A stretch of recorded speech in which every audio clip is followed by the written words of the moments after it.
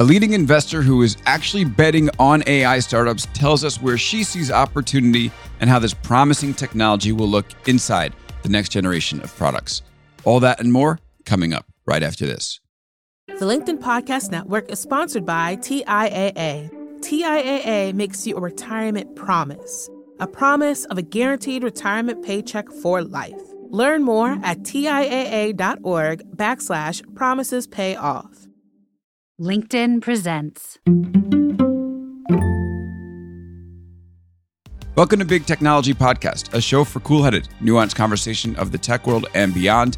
Today we're going to talk about generative AI, where the opportunity is for the next generation of startups, whether this is actually investable or not, and plenty more, including, are these fears of AI wiping out the world actually grounded in anything reality?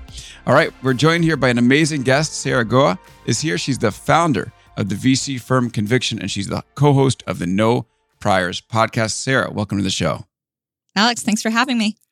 Oh, it's great to have you here. So little background for listeners. We were both at CEO Summit that CNBC put on a few months ago, and I thought you were just far and away the best speaker there, just like speaking to this like really important new mode of technology with like actual examples and like, you know, substance as opposed to a lot of the fluff that I've seen out there before. So it was like, I basically ran after you. I was like, Sarah, like we kind of know each other from Twitter, but please come on the show. So it's great to have you here. Yeah, I appreciate that. It was a fun event. So let's start with the possibilities and which fields this technology might end up changing. One area that you're looking at is the creative field. I'm curious how it plays there. Yeah, I think the creative field will both change from just like a tools perspective, and then also from a consumer experiences and social perspective, right? So the tools one is pretty direct in that everybody recognizes that these language models can generate like written content that is at least an interesting starting point. And I think like DALL-E 2 and Midjourney and like other products have really shown image generation rapidly increase in quality. But if you think about generating audio and video and imagery that like complies with brand guidelines that you could use in advertising, that you have more control over, that even, you know, surpassing some of the basic research constraints today around resolution and length, like we're going to see a lot more of that. And I think having more powerful tools is going to make anybody like capable of creating much richer content. So like, you know, you could have not just your podcast, but an entire movie studio someday. And so I think that's something we think will both be really valuable and be just like massively changing for society, because there's more creatives than there are people who know how to, for example, use like Premiere, right? So do you remember the photo app Prisma? It basically allowed you to put like an AI layered painting style on top of any photo, but it really didn't take off because I think people respect like the amount of work that artists and creatives put into their creations. And that's sort of what makes it unique. And AI has a way of homogenizing that stuff. So eventually every Prisma photo looked the same. Why isn't that going to happen again? Even though we're talking about much more ambitious projects like AI-assisted movies. Yeah. So I think, you know, in any creative field, you have tools that artists use to create something new, right? And I have liking respect for the Prisma founders, but I think if something is a specific filter where the aesthetic is defined by, you know, a product team or a founding team, there's only so much creative variation you can have, right?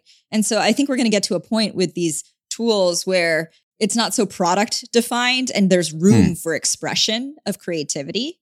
And so I think we're going to be like amazed by the number of things people create, and it's just going to become part of the artistic suite. I definitely don't think it replaces like creative direction and artists, video makers, any of it.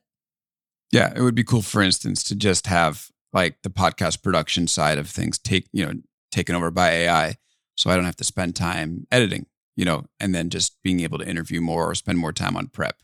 That would be ideal. I feel that way too. But I think one of the things is like, you know, you can have taste and you can have an opinion, but not have the technical skills. Right. And so exactly. I'm sure you have like podcasts where you're like, oh, well, that's not how I want, especially if somebody gives you the tools today, there's no capability, but I want it to look this way. Right. I want it to sound this way. And so I think giving people those opinions, they won't naturally all aggregate to the same place. Right. Take an example, like, I mean, maybe something even analogous to the thing you described with Prisma. Instagram has inbuilt filters. People still have a huge variation of the types of things that they want to capture in their photos and the way they frame and like all of that creativity, including the use of like much more high resolution tools, has not gone away. Yeah, well, we could do a full episode on the basically the fact that filters have faded away on Instagram. Again, going back to this idea of like, well, they made everything look good, but in the same way. Anyway, we could spend all day talking about this. Another area you're looking at is like assistive agents, which I think is really interesting, especially because, you know, I think people have this idea of an assistive agent as, you know, just like buying movie tickets for you, booking a hotel, but it actually can be industry specific as well. You want to say a little bit more about that? Yeah, I think you are going to see like as a sort of first generation assistant products for lots of different workflows, both consumer and enterprise, right? So today, like the experience that the most people have had is an assistant experience, but like where it's just giving you information back, ChatGPT, right? And that's, first of all, not up to date. And second, not personalized. And then third, it's not doing anything for you. But from the consumer perspective, like your ability to do things on the web or take action in real life, like that's a big difference, right? You have an executive assistant, somebody managing your life, like they can be a lot more useful to you. And so the idea that you have agents that can not just retrieve information, but be like, okay, they're personalized, right? These are Alex's priorities. These are things he hasn't even thought about, but based on what I know would help him. I can write code. I can take actions on the web. I can interact with other things. Like I think we're at the very beginning of like what a consumer assistant looks like. And, you know, we're investors in Inflection. I think they're taking, you know, a big step on the personalization front there. And on the enterprise side, this I think is actually going to be a little bit slower because you really need to fit these intelligences to workflows. Right. And so we've made some investments here already, but you kind of need these two things to meet like somebody with deep understanding of the domain, right? Be that podcasting or legal or enterprise analytics. We're investors in Harvey, which is like legal Copilot, or Seek, you know, talk to your enterprise analytical data. And I think there's a lot of nuance in, you know, how you actually make somebody with that role in a company more productive. Right. So first of all, I cannot wait to get to the point where I basically type a sentence in, hey, I'm going on vacation for this week, book some like hotels for me. And this is my price range and this is what I want. I mean, we've been talking about that for a while, but it does finally seem like that's coming into focus in a way that's like, oh, this might actually happen, as opposed to like me typing that request and there's a bunch of humans on the other side doing that. But the enterprise thing to me is really fascinating. I mean, Harvey, I've spoken to at least one law firm that has that in action. First of all, like this is the case that all of these doomsayers have been talking about, of like a bot that can scour documents and summarize them, and you can ask questions to it, and it can respond to you about what you're looking at. And they said, well, paralegals are gone and junior associates are going right to the breadline. We just wrote about this in the Boston Globe, actually. That's going to be syndicated on big technology. But it is just so interesting that like the firms that have this implemented, A, find it extremely useful already, and B, they haven't fired a single person because of it. Yeah, I think that at least coincides with my understanding of like what happens historically when you make people more efficient, dramatically more efficient, right? If there was like all markets are dynamic. If, you know, there was so much demand for the law when the law cost $1,000 an hour, like if you reduce the cost of producing that legal task to $100 an hour, I think people just do more law, right? And so I actually think like, yes, like tools like Harvey are extremely capable and they will do a lot of the work that a first year associate or a paralegal does. But I think what happens is those people do different things for law firms, and you take on tasks of scales and costs that you couldn't as a law firm before. Right. And so one of the examples I like with Harvey is, they'll have customers whose end clients want to look at 25,000 sales contracts, but that's not a tenable thing if, junior people at the firm cost $800 an hour. Right. And so either that's like, we're actually going to do deeper M&A due diligence. We're going to do things we never did before.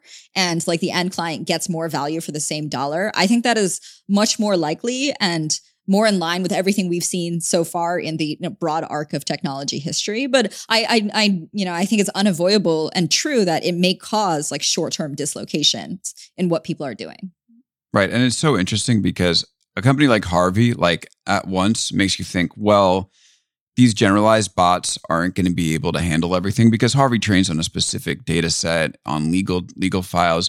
It might even be personalized law firm to law firm. So you can have, upload or have it trained on your discovery and then be able to go ahead and take a look at it. But on the other hand, it does seem like a capability that like a more generalized bot should be able to handle, just maybe not now, but eventually, like you just train it on the specific thing. And then it doesn't have to be like a legal bot or a medical bot, just knows. So what's your thought about like whether these specialized bots with specialized data sets are actually that defensible? Yeah, I'm a pretty strong believer in this, right? I'm biased. My money is where my mouth is. But I think like one of the things that you discover is like the tasks are not as straightforward and the data is not necessarily in the internet data set, right? Like if you're looking at like the Vault top 10 law firms where, somebody like you're dealing with litigation and you want the very best lawyers in the world, like unfortunately the content of how to be the best lawyer in the world to deal with your case is not deeply represented on the internet, right? Like and so when you say like eventually it seems like these bots may train against this data, I'd say one, it doesn't exist, right? Companies have the opportunity to go collect a lot of that expertise in different domains. And like the firms who are doing this will like sort of keep that, for their end customers, I think. And two, it's also like, one of the ways these models work is it's next token prediction today, right? It's like, what is the most likely output given all of the data I have seen with some instruction control?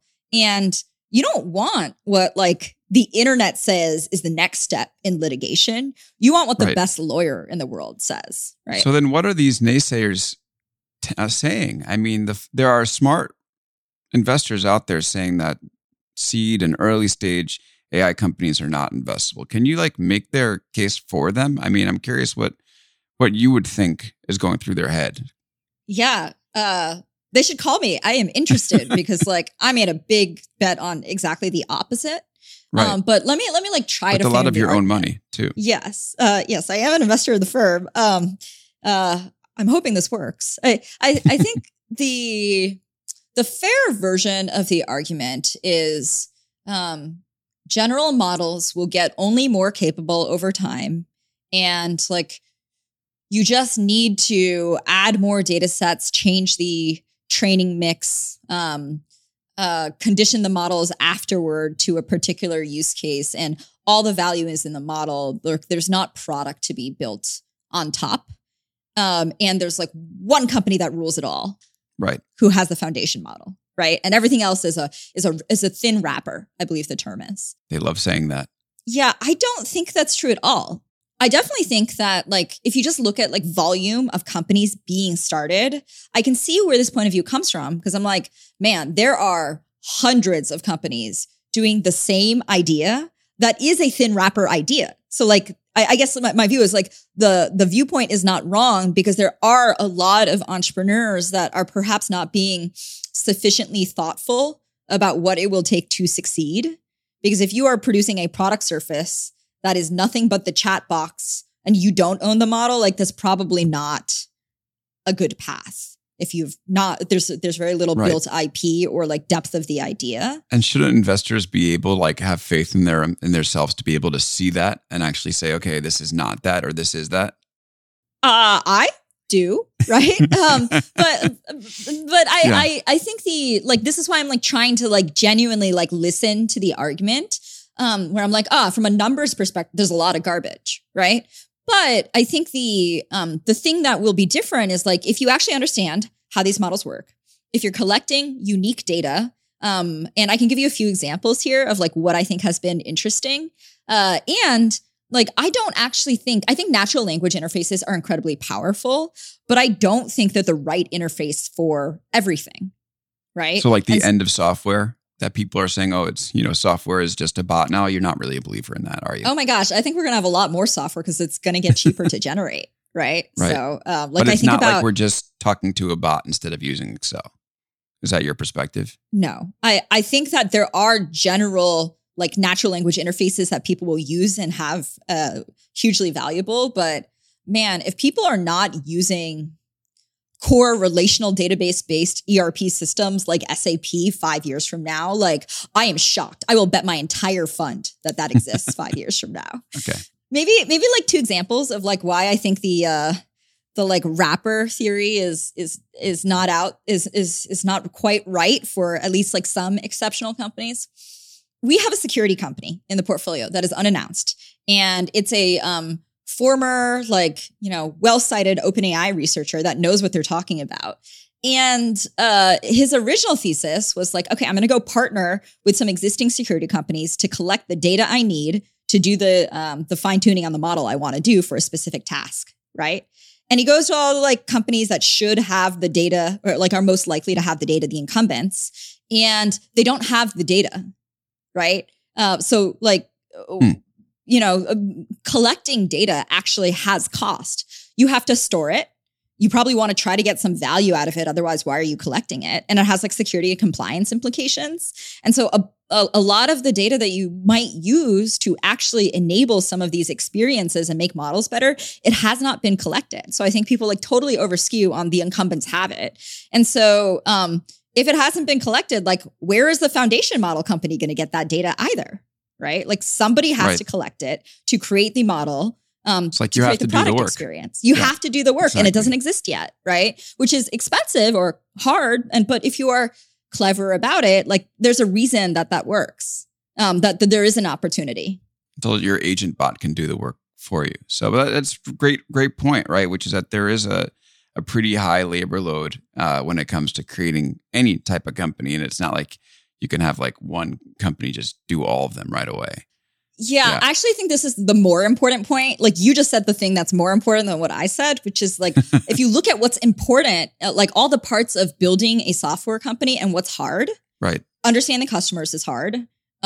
Building the product that's really valuable is hard. Distributing the product is hard. Having it fit into customer workflows and making them happy and serving them is hard. And like, I would ask you, like with love for foundation models and like friends with the big research labs, we've invested in these companies, like they don't have all of that done, right? It is unlikely that one company goes and understands all of the workflows in the world. Exactly. All right, Sarah, 1 minute before we're going to go to break. And then after the break, we're going to talk a little bit about how every big tech company stacks up in this battle. But, I'm hearing a lot about how like this type of technology is the end of the world.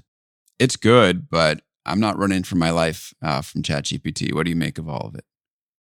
Yeah, I struggle to make the logical jump from we have models that now do next token prediction on language tokens, or we have diffusion models that can generate images to like the loose logic, just to make sure we are understanding a reasonable version of it, is like these models are so powerful that they give single individuals the ability to do things that are very risky that used to be very expensive, right? So this is like a computer virus that takes the grid down, or a biological virus that like kills people that used to be very difficult to design.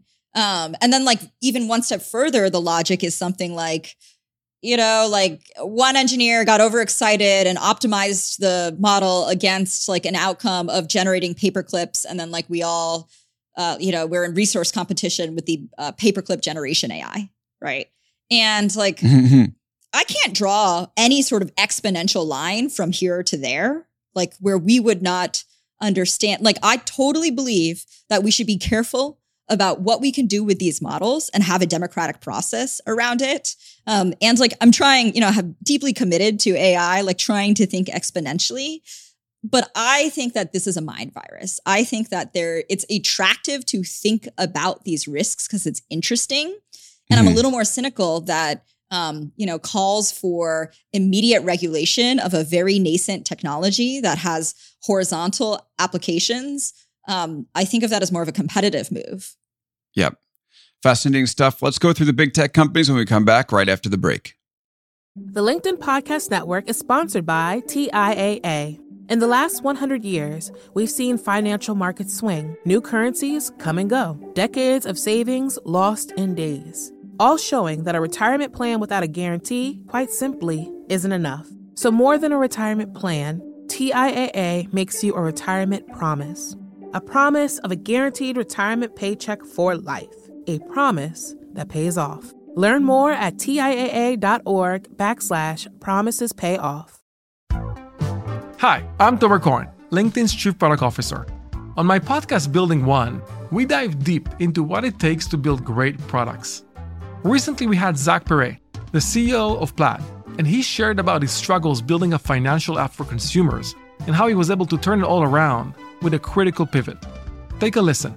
I personally couldn't resonate as much with the consumer set that we were trying to reach.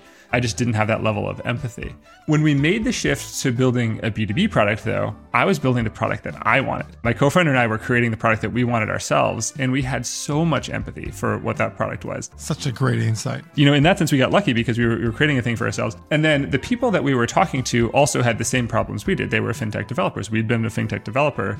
We've been trying to build a fintech product for a year. And so we had such deep empathy. We had such a clear ability to... If you want to hear more of Zach Perret's story and the lessons that follow, listen and subscribe to my podcast, Building One.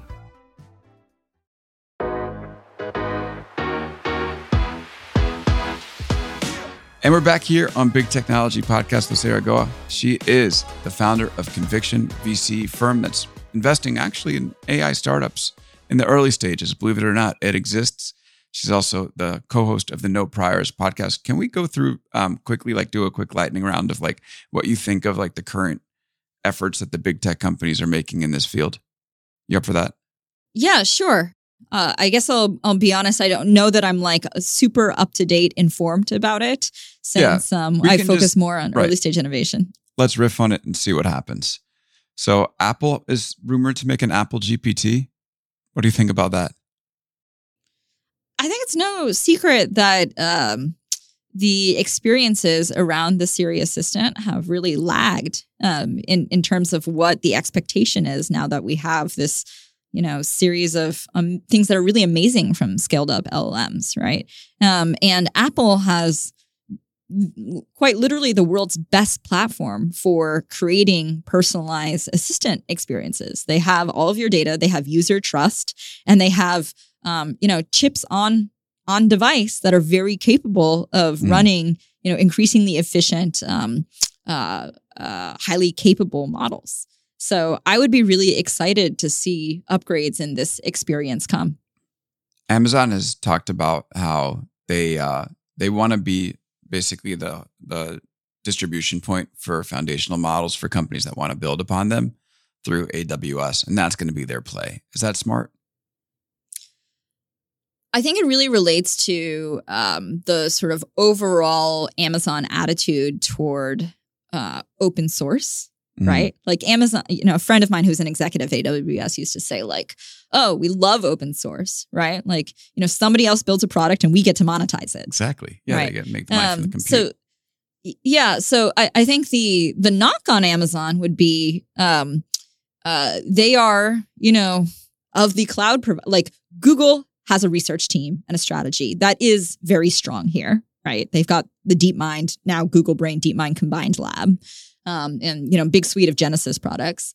Microsoft has, as you would well know, executed extraordinarily well on a partner strategy with OpenAI, and in terms of getting itself to be positioned as a partner for enterprises adopting AI.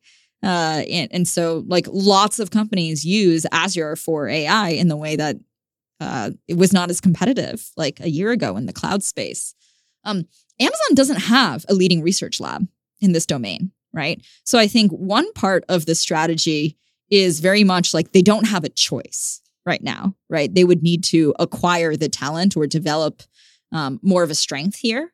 And the other is it fits with their strategy of like, if you, and I don't think this is wrong. I'm very excited for an increasing number of open source models that are really, really capable for lots of applications. But if you think that's true, or you can work with all of the partners, like having Amazon be just the infrastructure target for these capabilities is a great play. Yeah. Okay. That's a great point about the research houses. So let's go into those.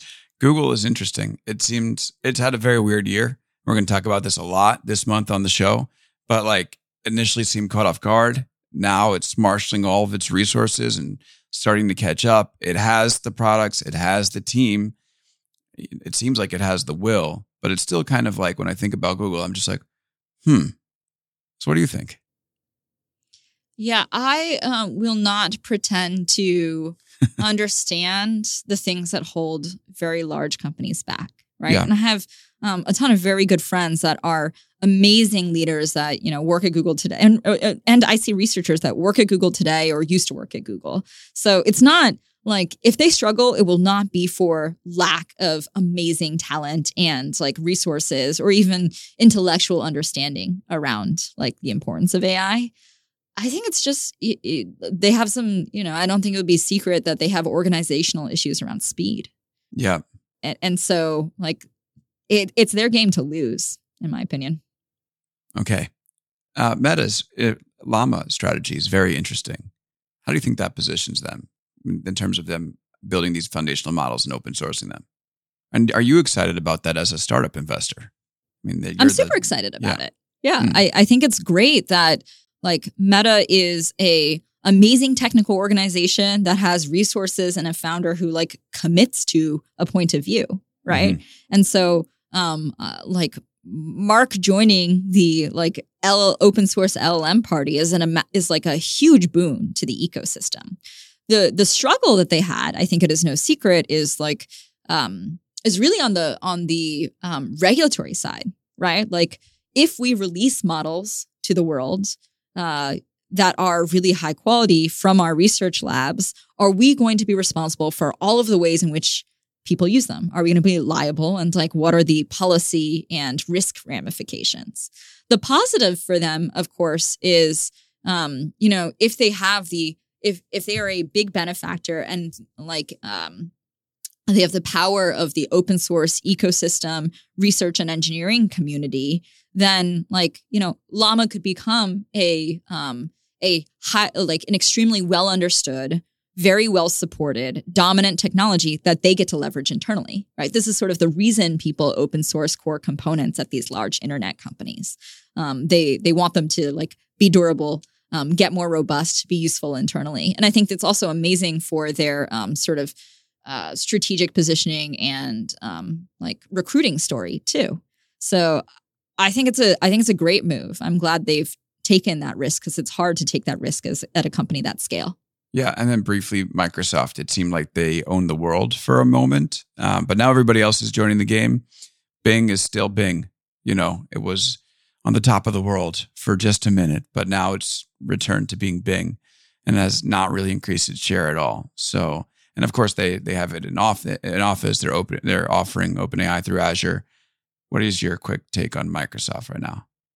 Yeah, I think that I understand it's interesting to think about the search wars, but I'd say I know. It makes you feel smart. No, I'm kidding. No, I'm talking about. Sorry, I was just comparing it to the existential risk thought exercise. Oh, I mean, I was very lucky to work with some amazing people at a search competitor called Neeva. So, yes, of course.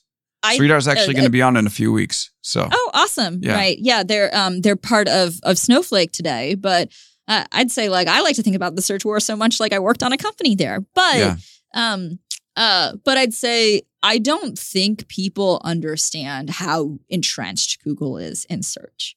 right? If you look at the data, the tales of Google's demise are greatly exaggerated. Mm-hmm. They actually they have gained share, right? Mm-hmm. And so I would say Google as a company has done this amazing job of creating like user behavior of, it's a verb, it's a habit. Yes. It's incredibly hard to change a user's point of view on what search is.